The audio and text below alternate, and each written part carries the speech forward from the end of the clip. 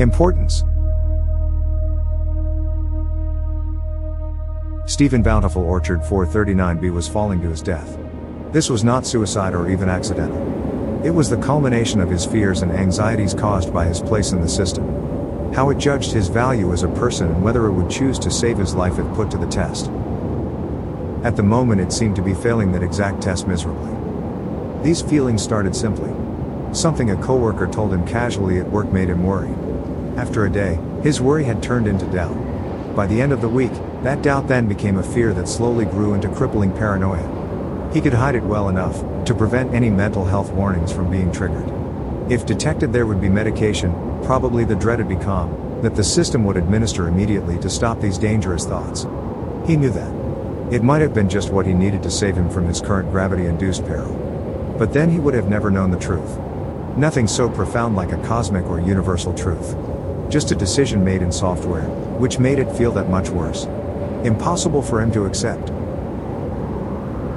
The air was rushing past his head, and he began to black out.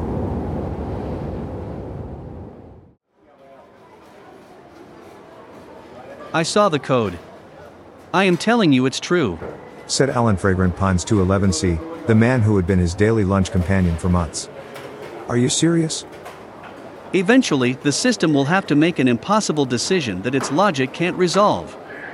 So they put human judgments or heuristics into the system intelligence to deal with those problems. Something like, save one life instead of losing two. Unfortunately for you, Bountiful Orchard is a family-biased residence. So the kids live and you die. Alan explained, taking another bite of his pressed meat sandwich. Enmity systems have virtually eradicated violent crime, fatal accidents and all unregistered suicides. So the only thing I have to fear is inside the system itself.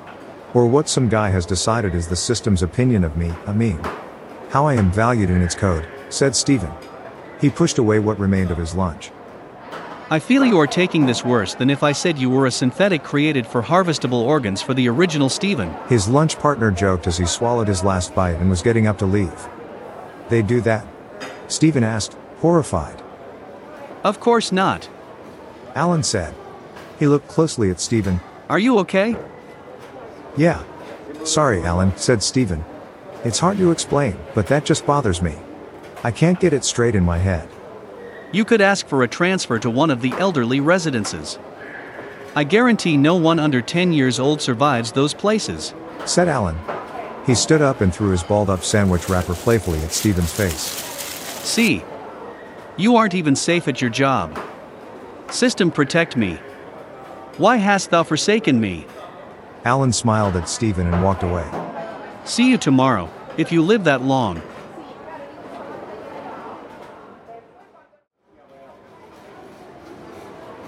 I need to see it, he told him. Stephen had been waiting anxiously for him before lunch the next day. Need to see what? Stephen, you look terrible, Alan said. I couldn't stop thinking about what you said yesterday. The code, the proof, whatever you saw. The parameter at Bountiful Orchard that somewhere says Stephen equals expendable. I need to see that, he said. Oh, that. Okay. I didn't, actually, see anything. I talked to a guy that said he used to work on the system heuristics for Enmity. He is the one who saw the code and told me about it, Alan admitted. What? You didn't really see it? Who did? What's his name? Stephen demanded. It was Dave. Or Dexter. Something like that. Remember when Enmity did the workstation overhaul and we all got new access terminals? He and I just made small talk when he was upgrading our department, Alan said. You have no idea what this is doing to me, Stephen yelled. He instantly regretted his outburst and took his seat quietly, peeling the plastic film off of his Insta-lunch tray. As he ate, Stephen felt the huge uncaring abyss between a coworker and an actual friend.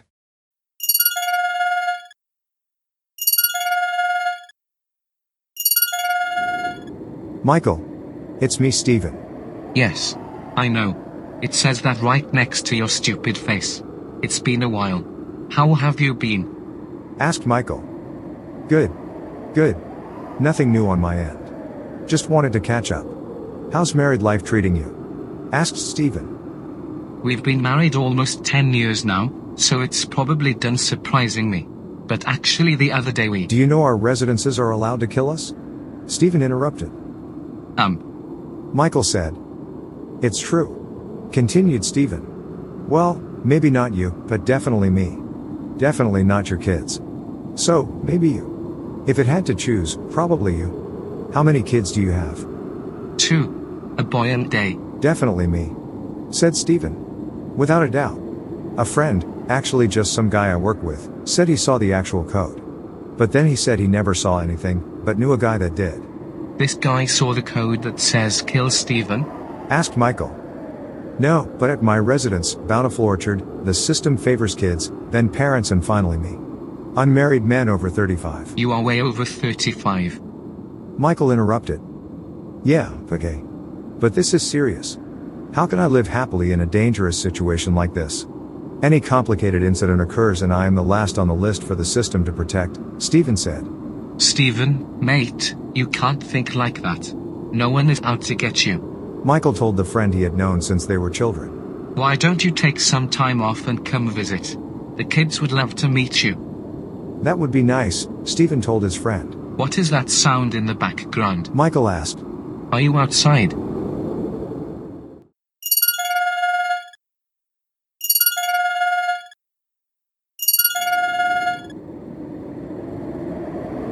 Mom. Sorry to call so late.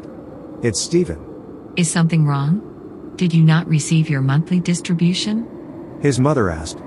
Her voice was a combination of concern and annoyance. Oh, no, the money is fine. I just wanted to ask you something. He said. What is it? I can barely hear you. Where are you? She started to ask. Are you disappointed with me?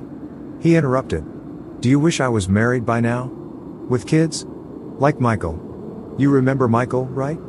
He has 2 kids. Yeah. Anyway, do you know you never hugged me? I'm sure that isn't true. She said. It is. You carried me, when I was small, and picked me up a few times, but no hugs, he told her. His mother was silent. Is Dad there? Stephen asked. I am sure he is asleep. We have separate units now. Remember? We couldn't get any rest sharing the same bedroom. His mother reminded him.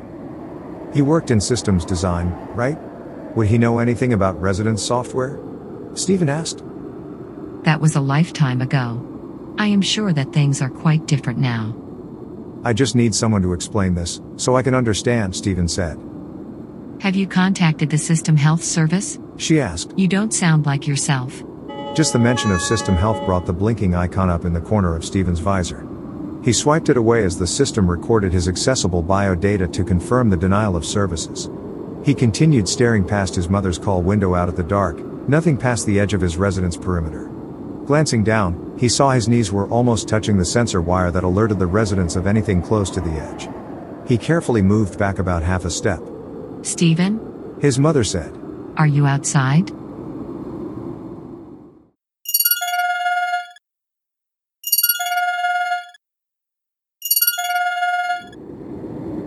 Lauren? It's me, Stephen.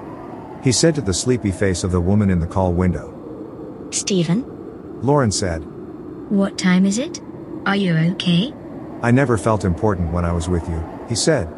It was always everything else in your life and then me. What? She said. I don't know what you're talking about. Are you outside? When you are with someone, in a relationship, you need to feel valued above everything else in their life. If you are expendable for any reason, then it doesn't work. You are important to me. Lauren said. Don't you have work tomorrow? I am figuring things out. I think I am close to an answer. When we broke up, what was more important than me? He asked her. More important? She asked, rubbing her eyes. I didn't choose someone over you if that is what you are asking. Not even someone. Did you choose your career or just your happiness over being with me? He wanted to know. No. Nothing like that. It just didn't work out. You needed more than I wanted to give you. So I was important to you? He asked. Yes, of course. I just told you that. She answered. What is going on? I need to know for sure, Stephen said. Not just with you. With everything in my life. I need to know my value. Not Bountiful Orchard resident 439B. Not Stephen. What effect do I have on the world? What would be lost if I am gone? Don't do anything stupid. Lauren said to him. Stephen? I have lost all trust. I don't know my place in the world, he said. Someone somewhere has made a decision about the value of my life and they are keeping it from me. I need to force the system to tell me. Stephen stepped over the sensor wire at the edge of the residence perimeter and fell into nothing.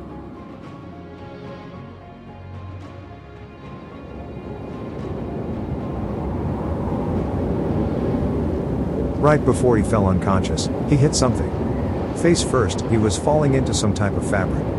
It was like the strangest sweater he had ever felt. Coarsely woven, but made of unbelievably soft fibers. His freefall gradually and painlessly stopped. A safety net? Stephen thought. Stephen nuzzled into the embrace of the emergency safety netting. A moment of perfect tranquility. The system held him as sirens began sounding and emergency transport units were summoned.